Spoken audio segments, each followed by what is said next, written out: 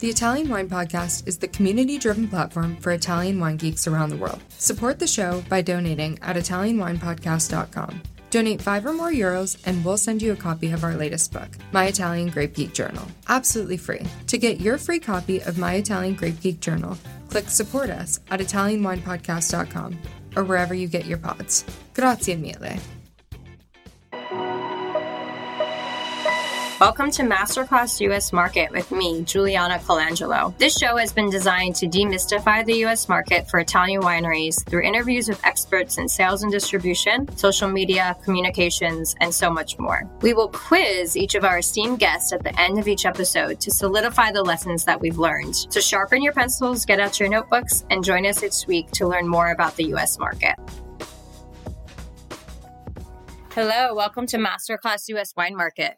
Today, I'm thrilled to welcome Shakera Jones of Black Girls Dine Too to the Italian Wine Podcast. Black Girls Dine Too is a lifestyle brand, blog, and social media space that serves as a guide to the world of high-end food and wine. Shakera's welcoming teaching style and warm personality allow people to learn about wine and cuisine together, no matter their knowledge or experience. Welcome to the show, Shakera. It's so great to have you here. Oh, I'm blushing after that intro. Thank you. I'm glad to be here. Of course. And it's good to be back here in New York with you, Shakera, back on the East Coast. So excited for that. Welcome back. Thank you. So Shakera, before we dive into today's discussion, and we're really going to talk about, getting wine into more experiences and more events, tell us a little bit more about your background and your trajectory and what led you to launch Black Girls Dine Too. Wow. I often think about stuff today, like how did I get here? But Black Girls Dine Too actually started back in 2003, 2004, where, I grew up in the era of Sex and the City, and we wanted to go to all these fancy restaurants that, the women at the time, Sex and the City were going to, but we were on collegiate and new grad money. Right. I know that feeling. So we would do it once a month, and we would go out and get dressed up, and we couldn't really afford wine, but it was really cool to go to these places and try different cuisine. And over time of doing it, I just noticed that and again, I'm going to context that this is 2003 I'm talking about. I'm embarrassed to say 20 years ago, but put it in context, where it wasn't really common to see a lot of people that looked like me in higher end restaurants. You'd maybe see them in a hostess role or kind of in a busser role, but not really at the prominence that you see them now, where they're GMs, they're SOMs, they're all of it. It's beautiful to see. And so I just started writing about my own experiences. Hey, we're here too, and we like things like this too. And, that went through the era of meetup.com. I had a big dining group on meetup.com, and then it just evolved. What happened to meetup.com? Is it I still don't around? know. I don't It was know. great. It was fun. It was great. It was a great way, making new friends as an adult is a challenge. So, I thought it was a great way to get people to meet up and stuff. So it went through that. And then, I got older and started making a little more money and could afford a little nicer restaurants. And then I could actually afford food and wine at the same time, because at one point it was one or the other. And I've always been a person, I've had different careers where I've traveled to work. So eating by myself or dining out by myself was always something that was pretty cool to me. And I'm pretty social. So I talked to the bartender, I talked to the som, and over time they'd start, pouring different glasses for me and telling me these stories. And I'm really a nerd. So the more I heard about these stories and these grapes and all of that, I started diving into that. And then along came Instagram, and I just started Instagram to really take people on my journey into wine as well. I started off like everyone else, Central American and Caribbean. So we did not grow up with wine on the table. So my Instagram page originally kind of took people not only where I ate, but on my wine journey as well, as I studied and learned more and met cooler people and tasted. And then the world went topsy-turvy. And here we are, so. Topsy-turvy is one way to put it, right? To put it mildly. But I'm really grateful for the opportunities that presented itself to me. And, you stay ready so that you don't have to get ready, so Yeah. that when opportunity knocks, you're ready to open the door. And it's been amazing. I'm really, really grateful Yeah. for all the opportunities. And Shakera, that was a great background, but you're being humble because you didn't mention some of the amazing things you're doing. You're working with Som TV as your own podcast host, correct? Yes, like Last for Every Palette. Season 3 will be back in a couple months, actually. Oh, can't wait. Awesome. And you just spoke at the Unified Conference on the same topic we're talking about today, about getting wine into more experiential events. And you do all this while maintaining a full-time day job. So I'm just continually impressed by everything you're accomplishing and that you've done for the wine industry over the last 20 years since you first started. Yikes. Thank you. Yikes. Holy cow. So Shakera, it's February. We just are coming off the heels of the Super Bowl, one of the biggest entertainment events in the US and the world, probably, and even bigger now that, Taylor Swift's involved and whatever. But we want to talk about, how do we get consumers introduced to wine through entertainment? How do we, quote unquote, put the vino back in bottle service and get wine into more of these large scale experiential events? So the 3 key takeaways for today's masterclass and what we really want to dive into with you are, number 1, how can the wine industry as a whole better infiltrate entertainment occasions? Whether that's, making it more popular to drink wine when you're watching the football game or other occasions. Number 2, what entertainment channels offer new opportunities for wine and ways to reach new consumers? We know that's a challenge we're constantly facing as an industry as a whole. And then finally, how do brands authentically and effectively tap into new opportunities? That's, a big part of the work you do is making wine, relatable and introducing to new audiences. But I also want to make sure we talk about how brands can do that in an authentic and an effective way. So back to Unified, Shakera, you just came back from Sacramento a couple weeks ago to talk about this topic. So you had a really great panel with the founder of Bottle Rock and the SVP at La Crema talking about all things experiential. Tell us a little bit more about that panel and what you all focused on. So the approach that I took to it was really looking at like who, what, when, where, why, right? Because I think that we need to, as an industry, look at things holistically. I think that in any business model, you kind of look at sales as the definitive benchmark of success. And what that conversation really unfolds is that that's not always an efficient metrics to look at what success looks like. So the who is everyone, the when is now, the what and why is where we spent a lot of time. So I think that it's very easy to look at any industry when you want to say we want to broaden the space and you want to make it more approachable and more accessible. It's very easy to look at it and be extremely performative, right? Like, okay, so I'm going to do this with Black people, this with Hispanic people, this with women, this with Asian, you know what I mean? And that doesn't really take you anywhere. There's no fundamentally organic relationship that you build with consumers then. And so what we took away from the panel was, you have to meet people where they are. Bottle Rock began with, I think they had 1 or 2 wine brands, even though they were in Napa. And now they've experienced like a 40% increase in the amount of wine consumed at this event. And all they did was bring more wine to where people already were. Wow. So you were already at this festival. You were already enjoying yourself. You were making connections to these great memories with artists that you love, with people that you love. And now you've just added wine to that. So if only beer were offered, you do the same thing, right? Which is why beer is so common. You can have beer anywhere. But once you start putting wine into those spaces, La Crema has done it with the LGBTQIA plus community, where they have consistently showed up at these events just like, hey, we're here. They've also done a series of other pop-up events at the Kentucky Derby, at the Prekins, where you're just somewhere where people already have alcohol as a part of what they're doing.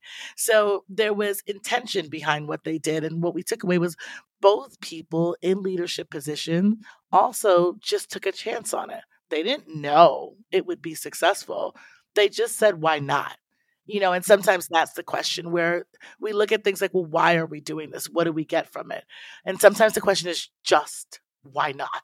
And that both La Crema, Jackson Family as a whole, and Bottle Rock have found extreme success with the amount and the diversity of the groups that they've been able to now bring into the fold that now recognize their brand, right? It's not sales at the event, but when I go shopping 3 weeks later, I'll remember this wine that I had at this event.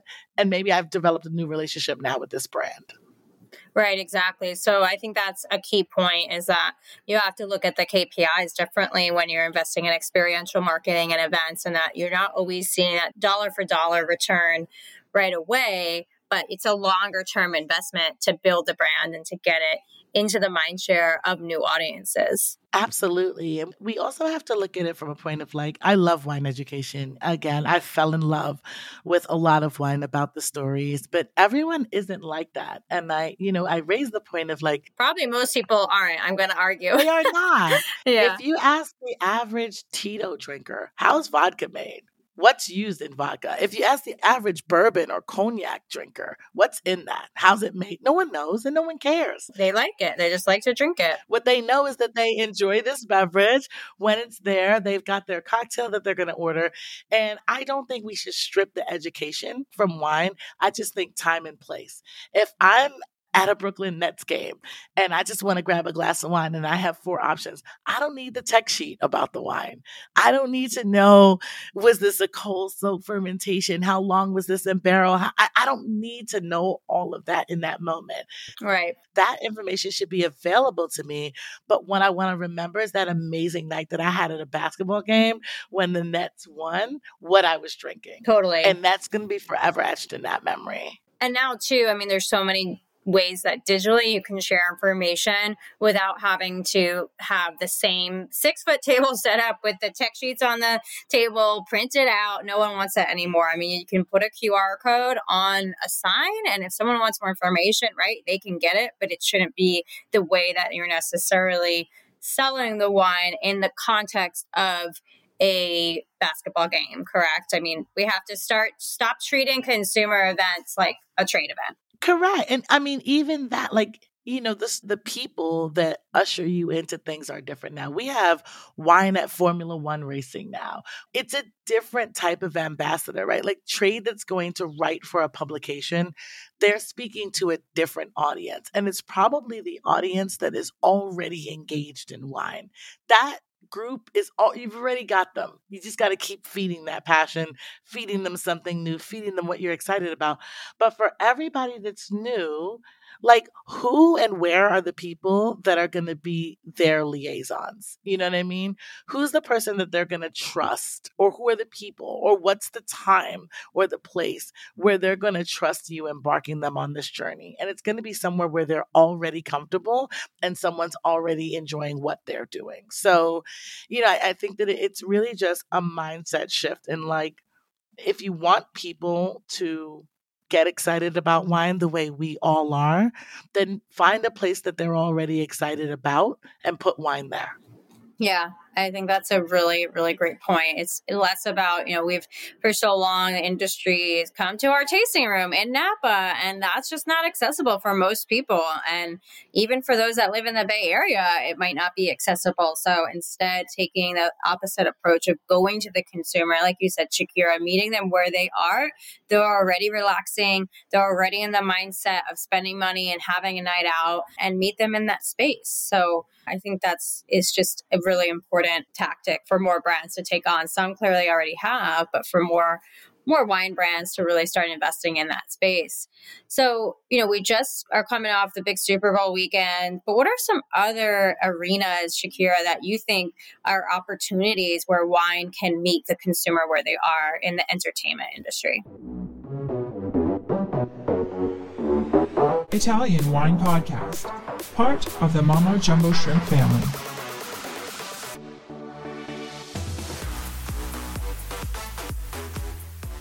I think we need to look beyond that, right? So in entertainment now, you're seeing the rise in women that are interested in sporting events, soccer or football, depending on where you're from. Those are highly European sports. There's no reason that wine shouldn't organically be there, right? You have more women involved in this, partnering with, NFL women or NBA women or all of those things where there are already affinity groups for these things. That opportunity is there. Also, wine is more so becoming social capital. There are so many conferences that happen all around the countries that are prime opportunities for both just introduction and education and different groups. You have multiple women in business conferences. You have the National Society for Hispanic MBAs, the National Association of Black Engineers. Essence is one of the largest music festivals in the United States. These are all very easy places for wine to show up and add value to these experiences. You need only be intentional about it.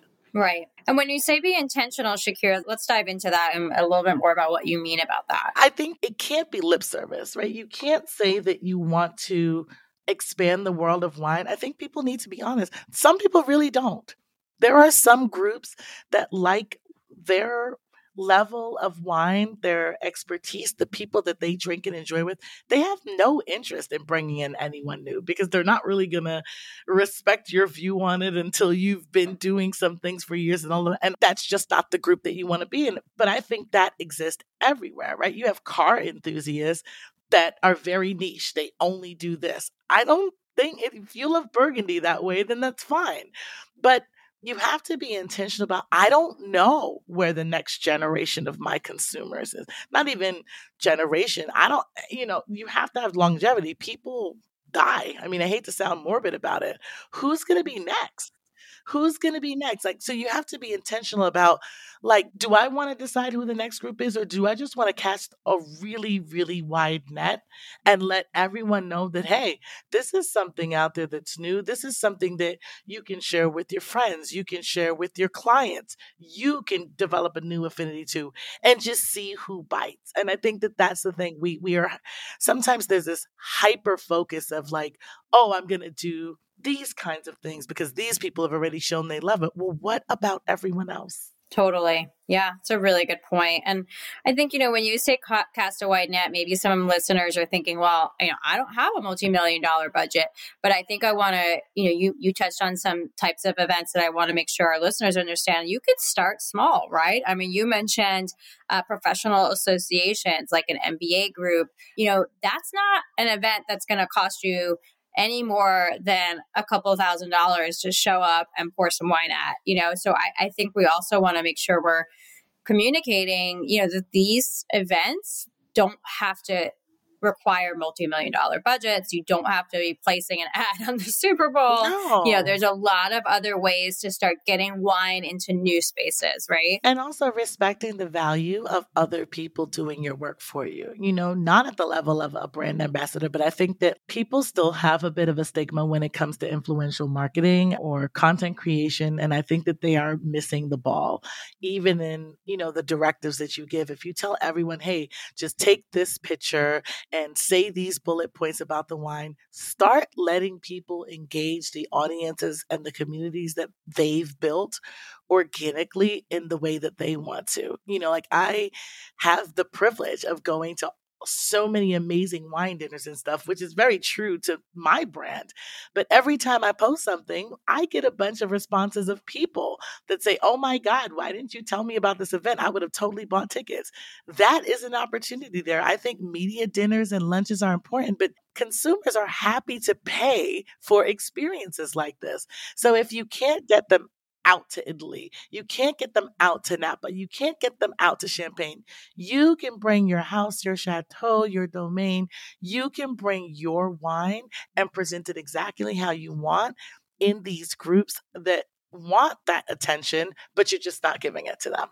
Absolutely. I think that's a really, really important point. And like you said, letting other people like yourself and other people that have spheres of influence and reach different consumers be your partners and work with you, as opposed to, like you said, just kind of telling you what to post, but let you work together with the brand to come up with a strategy that you know will resonate with your audience, because it's your audience. It's an audience you've cultivated for 20 years. And I think that's a really important point for, the listeners to take away here too, is that when it comes with working with an influencer, with a brand ambassador, really work with them strategically to understand the knowledge they have about their own audience. It's a true partnership, and that's where it's successful, and I've Yeah. worked closely with a lot of brands, and those are the ones that you found the most success, where it's like, you've fallen in love with our brand, you get the ethos of it, tell your community that story, and that's where intention comes in, and trust, Right. you've been trying to do it for years and you're not doing it, then maybe you need to listen to somebody that is already tapped in. Jermaine Stone does an amazing, who would have thought that you could take hip hop to a chateau in France and have an all night hip hop party. You know what I mean? If you listen to everyone else, they would say that's not possible. That's not what a chateau is. There has to be some, well, who said that? Mm-hmm. Exactly. Who told you that was impossible? Yeah. Who said, look at the world-class wine program now that's at Barclays. Who said that nobody wants wine at a basketball game? Numbers don't lie sometimes, Exactly. And, we spoke about, parties at chateaus. We spoke about sports games. We talked about professional networks. What do you think about festivals? That's obviously where we're seeing huge concentrations of younger consumers, whether it's Coachella or Firefly, you name it. There's so many music festivals now that happen globally. Do you think there's more of an opportunity in those arenas? Because I think in this experiential event space, we also want to be careful about maybe going to places where wine just logistically doesn't work because of the type of event, or it's not a good fit. But what's your take on music festivals and the opportunity for wine? I mean, I love music festivals. Everybody that follows me knows. I know, that's why I asked you this question. I'm an EDM girl all the way. I think that we don't know where it's not appropriate or where it doesn't fit. Logistically is one thing, right? If you can't keep it cold in the middle of the desert or some crazy thing like that, that's one thing. But you won't know what works. I mean, think about Gov Ball in New York, huge music festival. As soon as you get through the gates, there's Aperol spritzes. There's all of these, and it's not just that they're there, they're a part of the experience. There's a photo booth there. And I know that might be a budget issue, but it has to be something memorable. If you're just going to have a booth and somebody pouring wine, and as they're pouring, they tell you this is 20% Chardonnay, 80%, that's not going to work. That's not interesting. You know what I mean? You have to adapt the presentation. Adapt the presentation of it. Yes, maybe pouring big Barolos at music festival in the middle of the summer where everyone is scorching hot is not a good idea, but you could certainly pour rosé there, couldn't you? Absolutely. You could certainly pour a really good and refreshing white wine or sparkling wine there. So I think that there's time and place, and it needs to make sense. But one of the key things that we talked about is you don't know what won't work. What if it does? And I think that we operate a lot of times in the industry, and a lot of it is budget restrictive, but it's probably why we see the differences between wine and spirits. Spirits obviously has much larger budgets, but when you see them show up at something, people have a photo from the booth that they went there, and that photo, every time they look at it, whether they thought about that brand or not, it's there. Right. Exactly. So I think that at all these festivals, of course, there's an opportunity to organically do it. But again, you have to, one, want to be intentional, getting that consumer base that attends that festival, looking at the demo of who attends it. You have to be intentional. You have to actually want to engage them. And if you actually want to engage that group, then you're going to reach out to people that can tell you about that group, right? What do they enjoy? What do they want? What are they eating? What's the energy here? If I wanted to present this here, what do you think I need? If you're not open to those dialogues, then you're just going to keep kind of going in the blind, right? You're going to show up at these festivals with no idea of what the actual ethos of the festival attendees, what it embodies. And you're going to present your wine the way you want to. as opposed to the way that fits best for that place. I think wine would be great at. I would love some rosé at music festivals. Why not? Me too. Why not? For sure. Exactly. But I think, Shakera, one thing I want to just repeat that you said that I think so important is be intentional and listen to the people that know the audience. So don't try to go in and do what you do at Trey Bicchiardi or Slow Wine. It's not going to work and you're going to waste a lot of money and resources. So be intentional. Think about an experience at your booth or whatever the format is that's going to serve the right audience, and hire the people and the consultants that you need to make it a success. I think that's key. If you don't know this market, if you've never been to that music festival, you shouldn't be the one to be designing the experience. You should be relying on the people that, right. There's tons of professionals out there in the agency space, in the influencer space like yourself, or even people that actually host these events that you can turn to partner with to really get into these events and festivals. And I think that's a really, really critical piece. And I'll say I was at Burning Man last year, as so many of you know, and there were wine tastings. People were setting up wine tastings. So, if they can make it happen at Burning Man in the middle of the desert, it can happen anywhere. It's also trust, right? Yeah. As a brand, as a producer, as a distributor, you have to be interested in creating these relationships with other people, right? Like, it's February, so between Valentine's Day and Black History Month, I'll speak from my own experience. I mean, I had brands reaching out to me on January 20th to do a campaign. No. The answer is no, because you don't really care about this. You now feel compelled to do it because you want to be performative, but that's not the way to do it. You got to really come to people like, listen, there are young professionals right now in tech, in law, in engineering that meet with partners, that meet with clients. If you met them where they're already gathering this network event and you threw a little bit of wine in there and you talk to them about, hey, listen, the next time you're sitting down, let me give you this quick 101, or better yet, taste these wines and let us sign you up for a class. Like, let's have a dinner after this at some point where we can really dive into these wines. I mean, those are opportunities right there where it's mutually beneficial, right? You're getting to put your wine in front of new consumers and they're getting a bit of education and access out of it. That's a mutually beneficial dynamic. That works. Absolutely. Yeah. No, totally agree. I mean, there's so much value add and information that professionals want from people who know wine, right? And they are your prime consumer too. And a lot of times also they have wine clubs. Columbia Business School has a wine club, and I'm sure many of the other business schools do too. So does every law school here, right? Exactly. Cornell, NYU, they have hospitality schools. Why isn't there a wine event? Like, forget trade tasting, all of these people in school for hospitality. Why don't you have something for them? Why aren't we offering that? There are so many missed opportunities where it's just creative thinking and active listening. Like, you have your ideas, but how many of your ideas are originating within the industry? How are you stepping out? How are you expanding that circle? And that falls back into intention. You have to want to do this. Yep, absolutely. Well, so much valuable information, Shakera, that you're sharing with our listeners. This has been really great. But as we wind down for every episode we do of Masterclass US Wine Market, I like to ask our guests the same 3 questions in a little rapid fire quiz, since this is a masterclass. So if you can do your best to answer in a couple of sentences, please. What is your number 1 tip for mastering the US wine market? Drink more.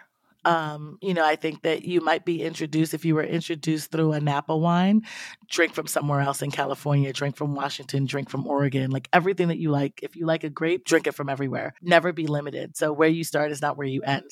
Love that. What is something you might have told your younger professional self about being an influencer and blogger in the wine space? That's not your life. I think it's really easy to tell yourself that your thoughts and opinions and perspective only matter to you, but you have no idea how many people are eager to learn about a topic or hear about something or experience something, and your voice is exactly what they're looking for. So trust that there's value in your voice, your experience, and your perspective. I love that. Value in your voice. Absolutely.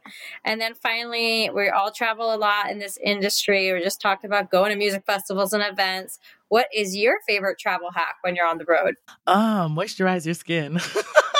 Oh, yeah. Moisturize your skin and your body. Like drinking water is so, as much as people see us drink, they're like, how? I'm like, I drink at least a gallon of water a day regularly. That's amazing. I'm impressed. So when I say moisturize from the inside and out. You'll drink and enjoy wine a lot more if you're not, sloshed by the third glass. Absolutely. Great tip. Not just for traveling, but just in general. Drink water. Let's all hydrate. Drink water. Let's all hydrate. Well, Shakera, thank you so much for joining me today on Masterclass US Wine Market on the Italian Wine Podcast. How can all our listeners follow along with what you're up to? You can follow me on, it is Black Girls Dine 2, TOO on Instagram. It's the same thing on Twitter and on TikTok, but I'm most active on Instagram. And my blog is www.blackgirlsdine2.com. We are currently relaunching and going to have our newsletter start going out in March again about where to eat, what to drink, and what to do in New York City and everywhere else that I'm somehow finding myself. Amazing. Now that I'm back in the city, I'll definitely be subscribing if I'm not already. And thank you again, Shakera, for being here today. It was so great to have you. Thank you so much for having me. This was awesome. Thank you for joining me today. Stay tuned each week for new episodes of Masterclass US Wine Market with me, Juliana Colangelo. And remember, if you enjoyed today's show, hit the like and follow buttons wherever you get your podcasts.